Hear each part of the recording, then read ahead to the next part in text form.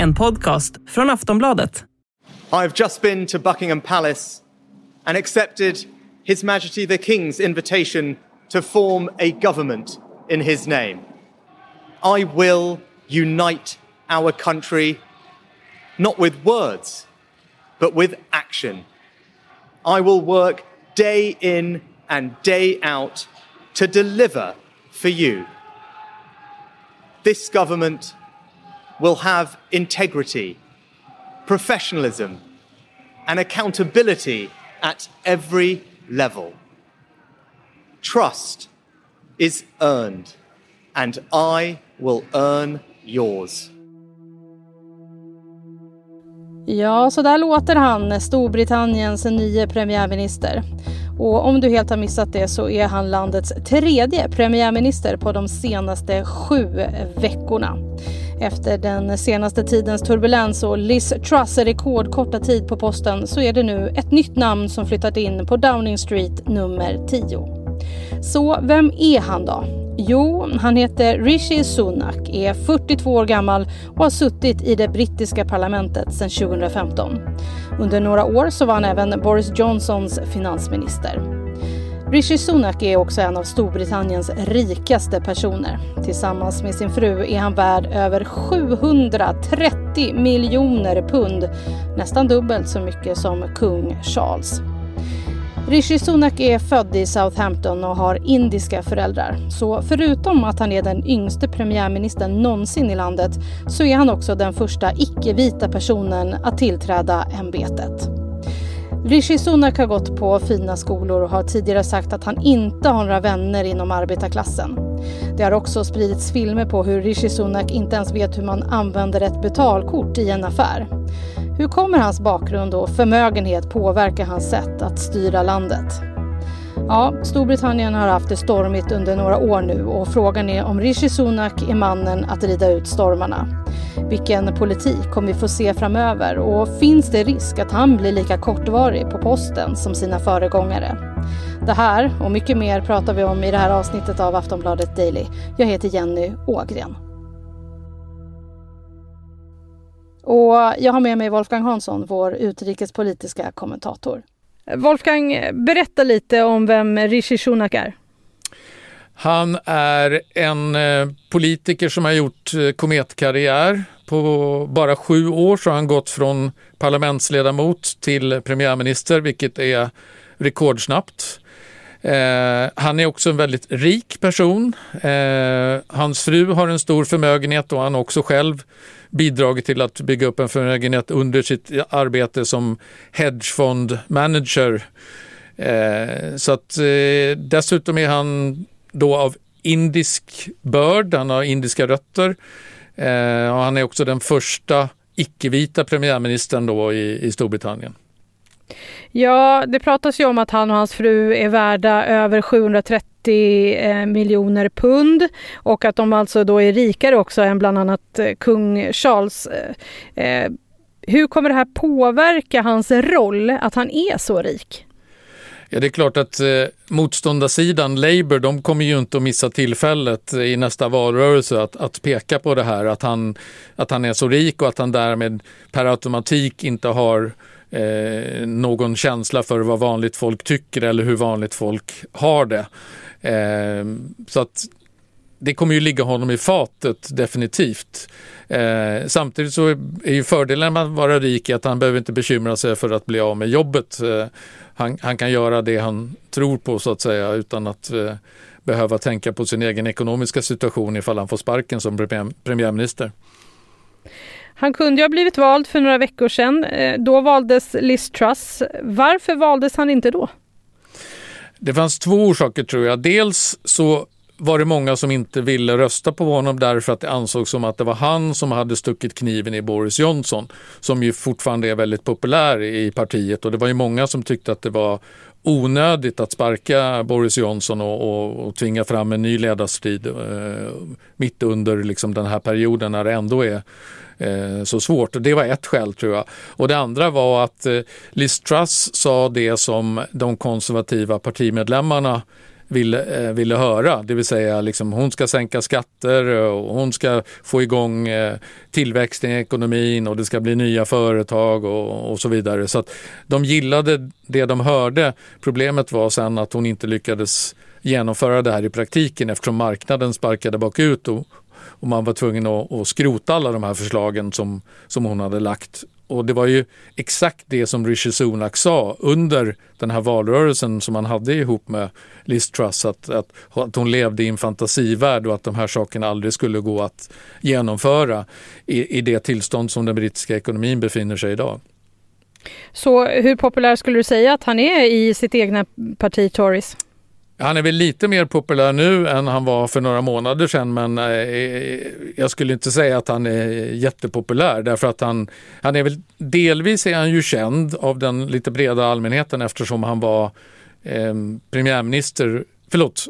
han var finansminister under pandemin och han var ju den som då skulle fixa en massa räddningspaket så han delade ut en massa pengar till företag och människor och detta gjorde honom i viss mån poppis under den perioden så att många vet ju ändå vem han är redan innan han blev premiärminister men därifrån till att vara populär är ju steget ganska långt skulle jag säga. Boris Johnson, han var ju en otrolig karaktär. Liz Truss, han vill ju inte ens lära känna. Hur är Rishi Sunak som person? Han verkar ju vara en otroligt belevad, artig, väluppfostrad person. Vi hörde ju här i det första lilla korta talet han höll när han hade blivit premiärminister hur han ändå hyllade Liz Truss och att det hon hade försökt att göra samtidigt som han sa att hon hade begått misstag. Och han hyllade även Boris Johnson så han vet hur man för sig, han kan uttrycka sig på ett belevat sätt. Så att han verkar ju ändå ha vissa kvalifikationer för det här jobbet, förutom att han då är liksom kunnig i ekonomi. Wolfgang, han höll ju sitt första tal under måndagen. Då lät det ju mer som att han var som en robot nästan. Han fick också ganska snabbt smeknamnet Robot Rishi då. Och sen så kom det här talet som han höll efter att han hade varit hos kungen då och fått sitt nya uppdrag och stod på 10 Downing Street. Hur var skillnaderna mellan de här talen? Det var en ganska markant skillnad tycker jag. När han höll sitt det första talet, då var det fortfarande som han var lite i chock. Han stod och nästan leende men talade om väldigt allvarliga saker. När han sen stod framför 10 Downing Street efter att han hade blivit utsedd till premiärminister så fanns det ett annat allvar över honom samtidigt som han pratade på ett mer normalt ledigt sätt. Så att jag tror att den här Robot Rishi var kanske en mera tillfällig karaktär. Det är inte den vi kommer att få se så mycket av framöver. Han är inte helt skandalfri ändå. Vilka kontroverser har han med sig i bagaget nu då? Ja, den största kontroversen gäller väl egentligen hans fru. Han är ju gift med dottern till en av Indiens rikaste män, någon som kallas Indiens motsvarighet till Bill Gates.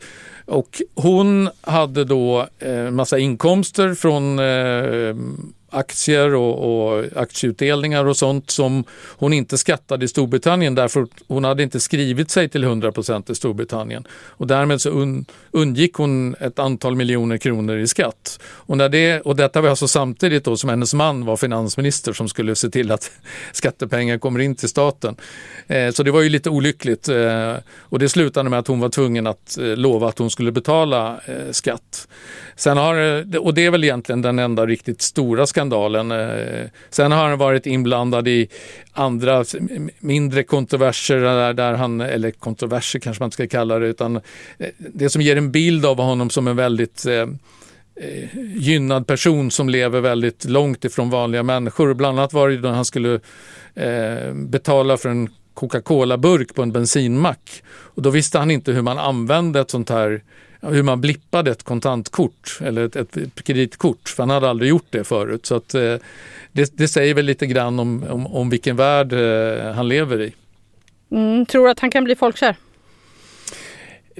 Det är svårt att säga det, man ska nog inte utesluta det. Som sagt, han ger ju ett väldigt trevligt intryck och är glad och rättfram, rak.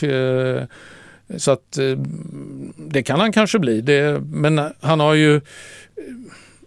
ju en svår motståndare att kämpa mot. För Boris Johnson var ju i ordets rätt verkliga bemärkelse folkkär.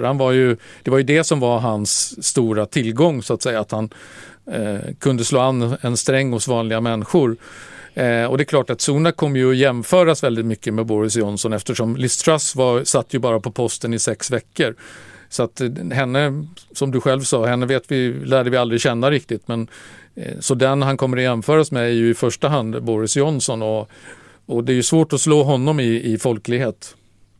Aftonbladet Daily är strax tillbaka. Wolfgang, Rishi Sunak är också den första icke-vita premiärministern i landet. Varför har det tagit så lång tid i Storbritannien?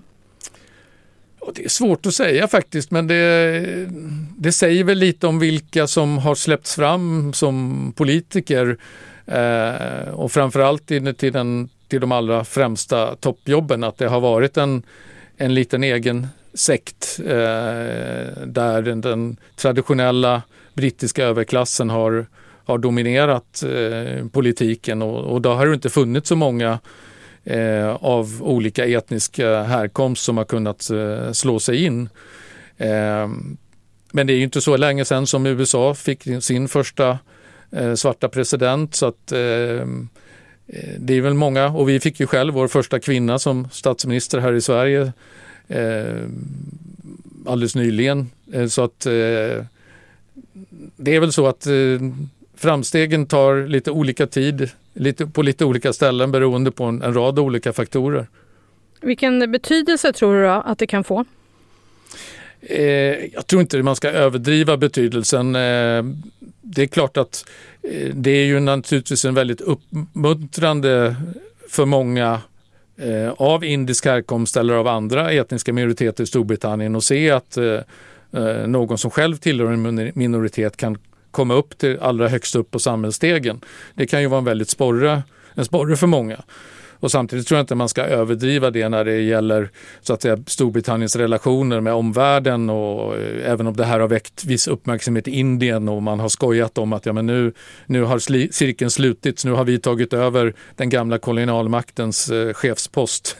Så att lite sådana saker, men annars så tror jag att vi inte kommer att verka så stor skillnad, för han är ju uppväxt och uppfostrad i Storbritannien. Han har gått på de här väldigt fina skolorna som bland annat Oxford-universitetet, så att han är nog väldigt mycket stöpt i samma form som många av de andra brittiska premiärministerna, även om han råkar ha en annan hudfärg. Mm. Och han är ju den yngste premiärminister genom tiderna. Han är 42 år. Han är ju då, som du säger, uppvuxen gått på fina skolor. Det har också pratats om att han har själv berättat att han inte har några vänner i arbetarklassen. Vilka problem tror du att han har framför sig? Alltså dels har han ju ett antal politiska problem, som att fixa ekonomin och att ena sitt eget parti. Men sen är det klart att sen har han ju också problemet att han måste ju förmedla en bild av sig själv, att han förstår hur vanliga människor har det, att han begriper att det kan bli väldigt svårt för en ensamstående mamma att ha råd att handla mat och samtidigt betala sina elräkningar i vinter. Och att britterna känner att han verkligen på djupet förstår hur vanliga människor har det. Och där kan det ju kanske bli ett problem när han själv har en så pass privilegierad tillvaro. Som du och jag har pratat om mycket de här senaste åren, det har stormat rejält i Storbritannien efter Brexit och nu med hela Liz Truss-röran och Boris Johnson också. Hur ska Rishi Sunak vända det här skeppet? Ja, det blir verkligen inte lätt. Och jag tror att det enda sättet för honom, om han ska lyckas, det är ju att han kan få bukt med den här kommande recessionen, och att den blir så kort som möjligt, och att tillväxten kommer tillbaka så fort som möjligt i Storbritannien. Därför att Man ska ju komma ihåg att många av de här problemen som har varit de senaste åren, de beror ju på Brexit, på att Storbritannien har lämnat EU och att man därför är i ett sämre läge. Det är många investerare som tvekar att investera i Storbritannien därför att man inte ligger innanför EUs tullmurar längre. Och den här stora att man skulle handla med en massa andra länder och sånt, det har liksom inte riktigt kommit igång ännu. Så att det är ju en väldigt svår övergångsperiod nu som Storbritannien befinner sig i. Och det finns ju inte ens några garantier för att Rishi Sunak är den som leder det konservativa partiet när man går till val nästa gång, vilket är om ungefär 2 år om det inte blir nyval innan dess. Jag menar, förhoppningsvis så kommer ju Sunak att sitta längre än de 6 veckor som Liz Truss lyckades klamra sig fast vid posten. Men om det krävs inte särskilt mycket så att säga för att det ska bli ett nyval eller att han ska förlora förtroendet inom partiet på samma sätt som Liz Truss gjorde. Tack för idag, Wolfgang. Tack. Sist här Wolfgang Hansson, Aftonbladets utrikespolitiska kommentator. Jag heter Jenny Ågren och du har lyssnat på Aftonbladet Daily, Sveriges största nyhetspodd.